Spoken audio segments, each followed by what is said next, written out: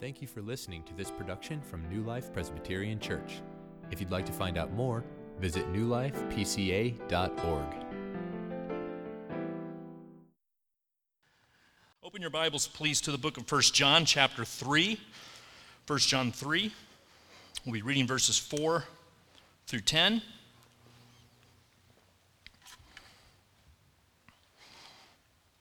One of the most popular game shows is called To Tell the Truth, and I was kind of surprised to learn that this show actually is still running. It's been going for like 6 or 7 decades now, and it goes way back to the 50s. And here's how the game is played.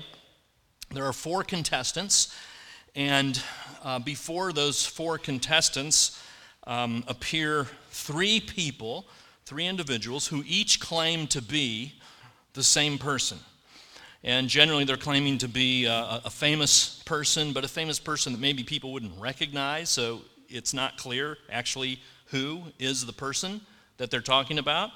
And so the contestants are then given the opportunity to ask questions to these 3 people to try to figure out who actually is the person they claim to be. So I went on YouTube and found an old To Tell the Truth episode, and it was Dr. Seuss in this case. 3 people claiming to be Dr. Seuss, and the contestants asked these questions to try to figure out which one was the real Dr. Seuss. And then at the end, the contestants vote. I think it's number 1. Someone else says, I think it's number 2.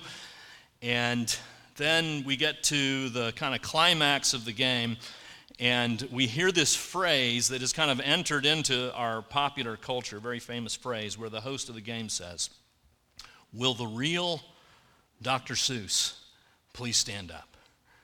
And then there's always this little pause, nobody stands up for a couple of seconds, and then somebody kind of acts like he stands up, and then another one acts like he stands up, and then finally the real Dr. Seuss stands up, and it becomes evident, it becomes clear who the genuine article is, who the real person is, and it also becomes clear who the 2 imposters are. And as we look at this passage here in 1 John chapter 3, that's kind of what John is addressing here. He's asking a question: will the real Christians please stand up? Is there a way to tell the difference between the genuine article, the real deal, the person who truly is a Christian, and those who might be imposters or those who might be pretending to be Christians and are not? We're going through a study on the book of 1 John here at New Life, and we've reached chapter 3, and the question before us is this: are you a true Christian or not? And is there a way to tell that? Is there a way to discern that? And according to this passage, yes, there is. And so 1 John 3, I'll be reading verses 4 through 10. If you want to stand for the reading of God's Word. John, you're going to notice as I read this, there's a lot of repetition in this passage. In fact, what John does is kind of makes an argument in verses 4 through 7 and then repeats it in verses 8 through 10. So 4 through 7 and 8 through 10 are kind of repetitions. He says these things in slightly different ways, but kind of makes the same point twice. So 1 John 3, starting with verse 4. Everyone who makes a practice of sinning also practices lawlessness. Sin is lawlessness. You know that he appeared to take away sins, and in him there is no sin. No one who abides in him keeps on sinning. No one who keeps on sinning has either seen him or known him. Little children, let no one deceive you. Whoever practices righteousness is righteous as he is righteous. Whoever makes a practice of sinning is of the devil, for the devil has been sinning from the beginning. The reason the Son of God appeared was to destroy the works of the devil. No one born of God makes a practice of sinning, for God's seed abides in him, and he cannot keep on sinning because he has been born of God. By this it is evident who are the children of God and who are the children of the devil. Whoever does not practice righteousness is not of God, nor is the one who does not love his brother. God, we do ask for your Holy Spirit to bless now the preaching of your word in Jesus' name. Amen. You may be seated. There are different kinds of thinkers. Some people are called black and white thinkers, and some people are called kind of more gray area thinkers. Black and white thinkers are people who say, it's either right or it's wrong. And kind of the more gray area people are people who can say something is right and wrong at the same time. John is a very black and white thinker. His categories are very clearly divided. And you see this in verse 10 in particular. He says, "By this it is evident who are the children of God and who are the children of the devil. Whoever does not practice righteousness is not of God." He's making these two very clear categories. Some people are among the children of God, and some people are among the children of the devil. And there is no other category than that. There's no third category. There's no in-between category. It's black and white in John's mind. You're one or the other. We have a lot of names that sometimes people will use to refer to themselves. They might say, well, I'm a seeker, I'm an agnostic, I'm an atheist, I'm a Protestant, I'm a Catholic, I'm born again, I'm evangelical. And what John says is, you're either a child of the devil or you're a child of God. Those are the two options. In other words, you're the real deal or you're an imposter. And so this is the question that John wants us to answer and to think about regarding ourselves as we look through this passage. So what John tells us is what characterizes the real Christian. So as we think of this question, will the real Christian please stand up? First of all, here's what characterizes the real Christian. He or she is a person who understands sin, understands what it is, understands what it's like. Two things to think about here. First of all, he understands what it is. Look at verse 4. Chapter 3, verse 4. "Everyone who makes a practice of sinning also practices lawlessness. Sin is lawlessness." Very clear definition of sin. The Bible describes sin actually in a number of different ways. Romans 14:23, it says, "Whatever we do that's not of faith, it's sin." James 4:17, it says, "When we know the right thing to do and we don't do it, that it's sin." And now we have another definition from John. Sin is lawlessness. Now, what does he mean by that? What is lawlessness? I think we have to expand our understanding a little bit here, because we're probably tempted to think that what he means is just simply breaking a law, just disobeying one of the 10 commandments. That's all this is. When we break the law, we're practicing lawlessness. And that's certainly true. But I think what John has in mind here is something more than that. It's not just an action lawlessness. It's more an attitude. It's more a state of mind. It's more a whole way of looking at the world and looking at God. Karen Job's commentary. Karen Job's excellent commentator, by the way. I'd highly recommend her to you. Her commentary on 1 John is very good. And she says this: "To be lawless does not mean simply to break the law. It means to disdain the very idea of a law to which one must submit." It's hating the idea that there is a moral law out there to which I am accountable. It's like in the book of Judges. Do you remember that repeated phrase where it says, "Everyone did what was right in their own eyes"? That's a perfect example of lawlessness, morality, right and wrong, invented, made up in people's minds according to what people prefer and the way they would like to live. And we can see examples of this kind of thing. A very simple example would be parents. You know what it's like when you tell your child, a particular young child, give that child a command, tell that child not to do something, and you can see almost immediately this kind of resistance to what you're telling them to do. Even if what you're telling them not to do is something that is actually a benefit for them. They don't want to do it. They want to resist it. They want to defy authority, and that begins at a very young age in children. And so that's a very simple answer, simple example that we see in many places, but we see it in a more complex way as well. This guy's name is Thomas Nagel, a famous philosopher from New York University, who said this: "It isn't just that I don't believe in God and naturally hope that I'm right. It's that I hope there is no God. I don't want the universe to be like that." That's a very frank admission, isn't it, from an atheist? But this captures so well the attitude of lawlessness that is at the root of atheism. It's this idea that I don't want there to be a God because I don't want there to be a moral authority. I don't want anybody telling me what to do. I want to live my life the way I want to live. Lawlessness is when we raise our fist at God and we say, God, you don't have any right over my life. Go away. Go away. Leave me alone. I can handle this by myself. And maybe some of you are in that place right now in your life, or maybe you've been in that place. You know what it is to have this lawless attitude toward God. That's what John is describing here and defining as sin. It's lawlessness. But then he goes on and tells us, in addition, where sin comes from. Look at verse 8, chapter 3, verse 8. Whoever makes a practice of sinning is of the devil, for the devil has been sinning from the beginning. So now we're getting to the origin of sin, where sin came from. It came from Satan, from the devil. And this is what the devil has been doing forever, from the beginning, it says. I think John's probably thinking of the Garden of Eden, where the serpent comes onto the scene and entices Adam and Eve to rebel against God. That's where sin started. Satan has been sinning ever since. And when we sin, friends, we're being like the devil.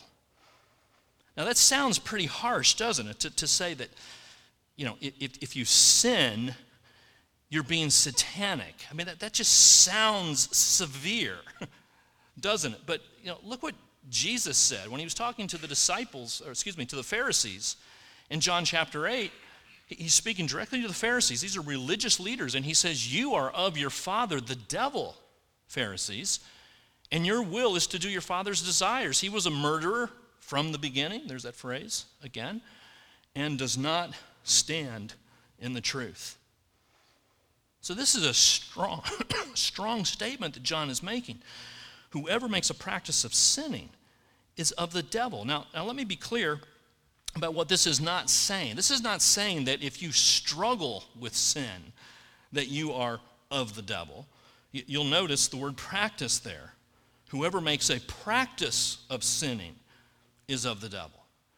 And we're going to talk a little bit more in a moment about what that means to practice sin.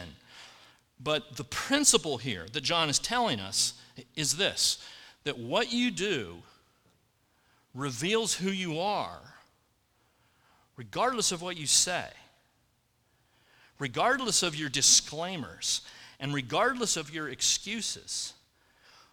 What you do, the way you live your life, the way you practice your life, the pattern that characterizes the overall tenor of your life reveals who you are.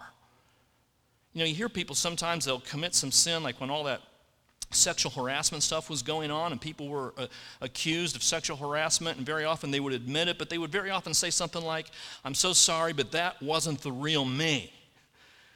You know, that's not really who I am. Well, you did it. So to some degree, yes it is.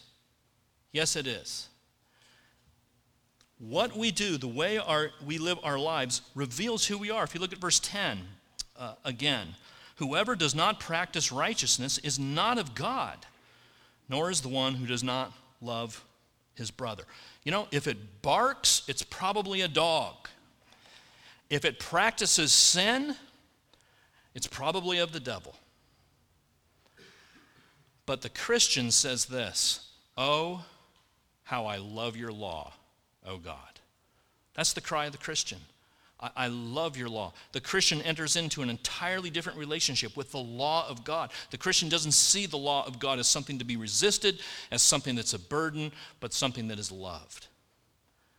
Now, that doesn't mean you're perfect, and we'll get to that in this next point. The real Christian is the one who understands sin. The real Christian also is the one who practices righteousness.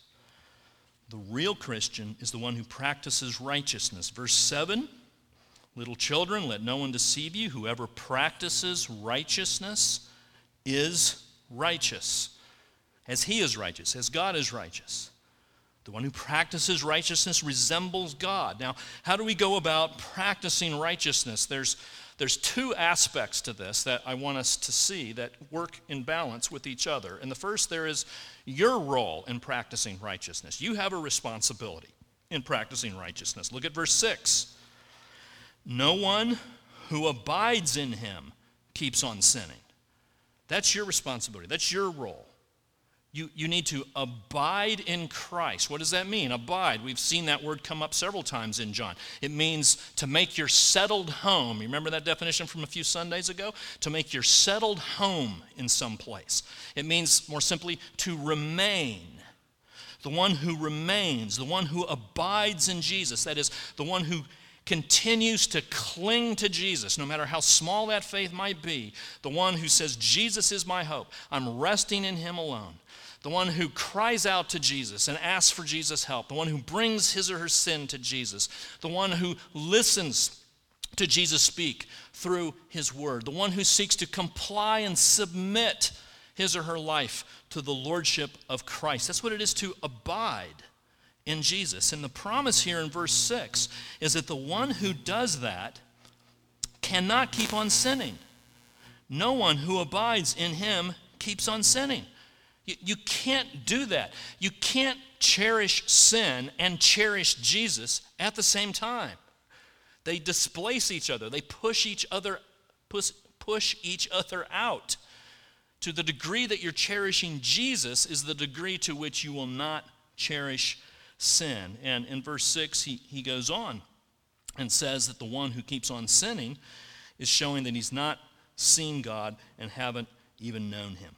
Haven't known or seen God. In other words, revealed as an imposter. Now, it gets a little more thorny in verse 9. And this is kind of a controversial verse over which much has been written. Verse 9 says, no one born of God makes a practice of sinning. No one born of God makes a practice of sinning. So it raises an interesting question, which is this. Is this saying that if you're a Christian, you can't sin? Is this saying that it's impossible for a Christian to commit a sin? Or is it saying that if you do commit a sin, it means you're not a Christian? I mean, that's what it seems to suggest. No one born of God makes a practice of sinning. Now, the King James Version says it like this. No one born of God commits sin. So that's a little harder to deal with. A lot of this depends on the way the Greek is translated into English. The ESV here says no one born of God makes a practice of sinning. That's a very important translation based on the verb tense there in the Greek. No one makes a practice of sinning. If you go back to verse 6, you'll see something similar. No one who abides in him keeps on sinning. No one keeps on sinning. No one makes a practice of it. But we got to think, what is actually John meaning? You'll recall at the beginning of this study that we saw John say stuff like this. 1 John 1:8. If we say we have no sin, we deceive ourselves and the truth is not in us. So John can't be saying it's impossible for a Christian to sin. Because he says if you say that, you're deceiving yourself. Chapter 2, verse 1, he says something similar. I'm writing these things to you so that you won't sin. But if anyone does sin, we have an advocate with the Father, Jesus Christ. There's John holding out the possibility that, sin does happen. So, sometimes people read these books of the Bible and they get so critical. They think the writers of the Bible are so thick-headed that they can't see a very obvious contradiction. I mean, John's not contradicting himself here. We have to allow Scripture to interpret Scripture. These passages will help us to interpret what John is saying in chapter 3. And so here, I think, is what John is saying. Again, it gets to this word practice. No one who practices sin has been born of God. Let's think of an example. Some of you are golfers. And when you golf, if you love the sport of golf, you practice golfing, right? You go out and you hit the tee shot and you practice your putt and you practice your chip shot and you work at those things. You practice them.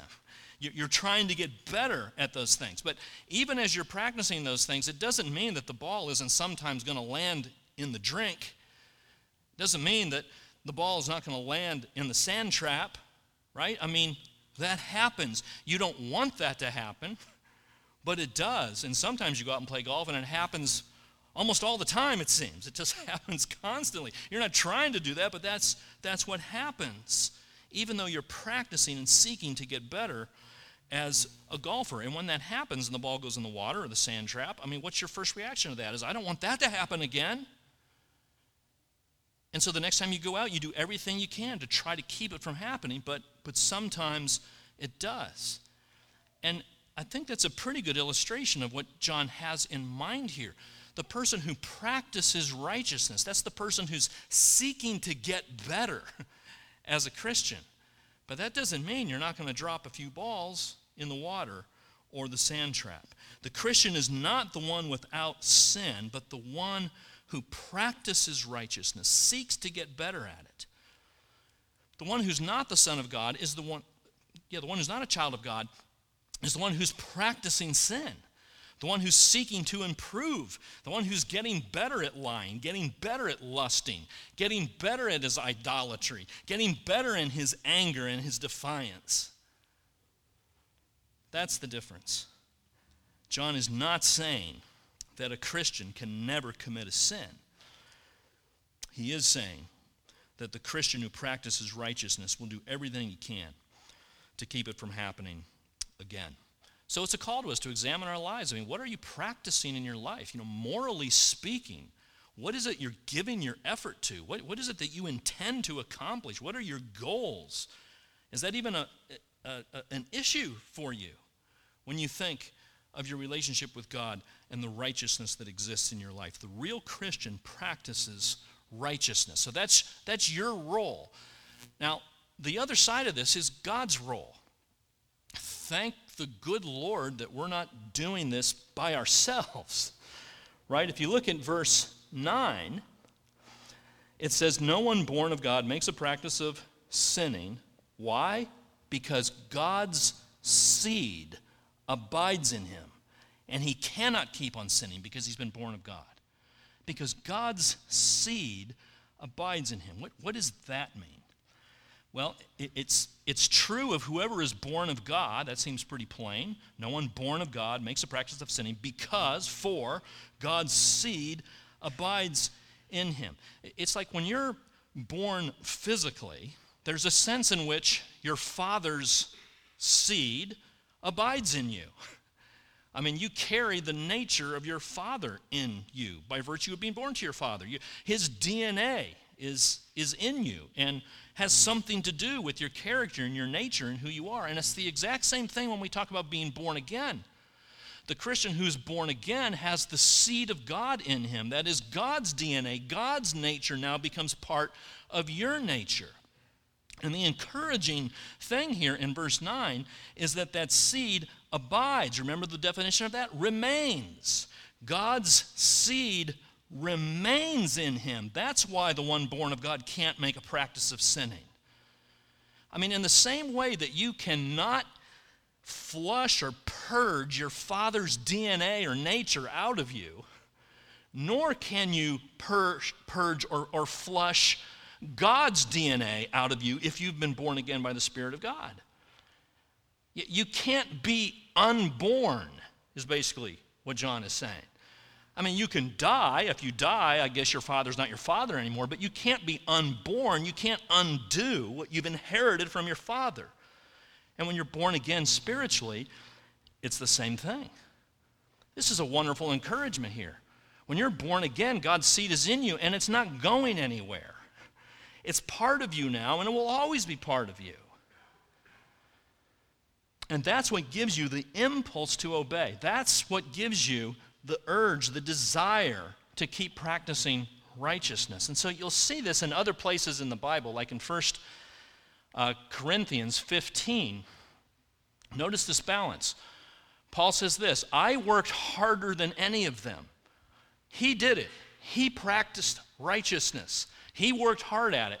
But it was not I, it was the grace of God that was in me. I mean, you'll see this all over the New Testament, this balance. I'm doing this, but when I'm doing this, I see that God's doing this. Because God's doing it, I'm doing it. And they both work in tandem. They both work in balance. That's God's role. I mean, you know what it's like, friends. You tell a lie. You blow up at your kids. You get angry at your wife. You slander someone's character. You look at something on the internet that you shouldn't have been looking at. And you get that unsettled feeling. Just deep down in your spirit, you just don't feel right. That's conviction.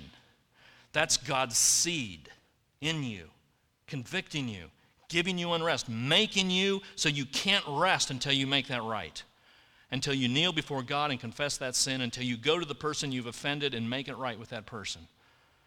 That's God's role, and He will not let you go. He will hound you with guilt until you make it right, and that's a blessing. That's a good thing, so that you can continue to practice righteousness and have assurance that you're a child of God. Well, one last thing we see is that the real Christian trusts Jesus. The real Christian trusts Jesus. Two things here as well. First of all, we see Jesus destroys the work of the devil, verse 8. Whoever makes a practice of sinning is of the devil, for the devil has been sinning from the beginning. The reason the Son of God appeared was to destroy the works of the devil. You know, very often we think of salvation and we think of the work of Jesus as if it's simply wrapped up in saving souls for heaven, and certainly that's part of it. But Jesus also engaged in battle with the devil. That's another big part of the gospel, that when Jesus died on the cross and was risen from the dead, He destroyed the devil in His work. It says in Hebrews 2:14 that through His death, He destroyed the one who has power over death, and that is the devil.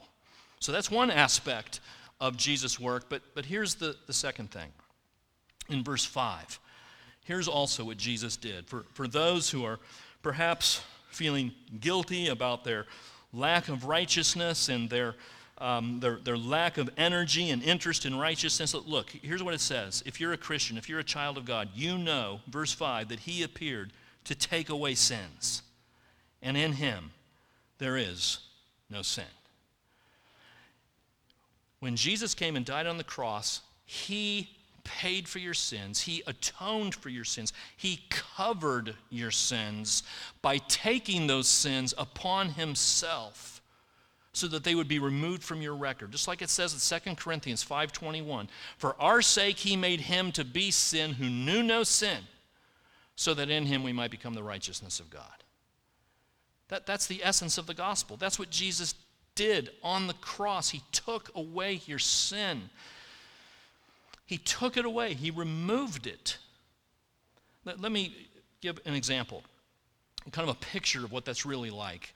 There's a guy named Jack Miller, and Jack's he was a Presbyterian writer, theologian, and he told this story of a woman he knew who was traumatized by a childhood experience. When she was a little girl, she remembers that she was out in the backyard with her sisters and her mother, and they were washing the shirts of her father. And they had all these nice, bright, clean shirts, and the woman's sisters were taking these shirts and hanging them up on the clothesline. And this woman, again, remembering that she was a little kid, so she was very small, and she couldn't reach the clothesline. She couldn't get the shirt up on the clothesline. And so she wanted to lay it out so that it could dry, so she laid it over a dirty, rusty wheelbarrow. And it got filthy dirty. And her father came home and was furious. Couldn't believe that she would do this with his clean white shirt. And just that anger and fury from her father just scarred this woman for life. And so, later on she's talking about it. And the person talking to her says, what do you think Jesus would have done with that shirt? If Jesus were there and saw that dirty shirt on the wheelbarrow, what would He have done? And she said, I don't know. And the person said, here's what He would have done. He would have picked it up and worn it. He would have put it on. He would have taken your error, your mistake, your foolishness, and worn it. That's a picture of the gospel. That's what this passage is telling us. The one who knew no sin was made sin. Our sin was put on him. And then by receiving him, his righteousness is given to us. Jesus came to remove sin, to take away sin. Not just, though, the guilt of our sin, but to take away the practice of sin in our lives as well. And that's what John is communicating to us here, that there should be a difference, there should be a distinction between children of God and children of the devil, and it has to do with our practice of righteousness. So, again, here's the question. Verse 10, some are children of God, some are children of the devil. Who are you? Who are you? You might be thinking, well, I would love to be a child of God. How do I do that? Here's how you do that. You repent of your lawlessness and trust in Christ. Take Jesus as your Savior. That's all. Repent of your lawlessness and take Jesus. And you can do that. You can do that today. You can do it right now. You'll have time to think about that as we come to the table here in just a moment. We'll have a time of silence for you to reflect on that. Which are you? So let me ask you this final question. It's the title of our sermon. Will the real Christians please stand up? We have an opportunity to do that. Let's do it. Let's stand and get ready to sing. Father, we are thankful to you for your word. Sometimes your word says hard things to us, but we are grateful, Lord, that you speak clearly and honestly and lovingly to us. And thank you for a great Savior who takes away our sin and has defeated the devil for us. In Jesus' name, amen.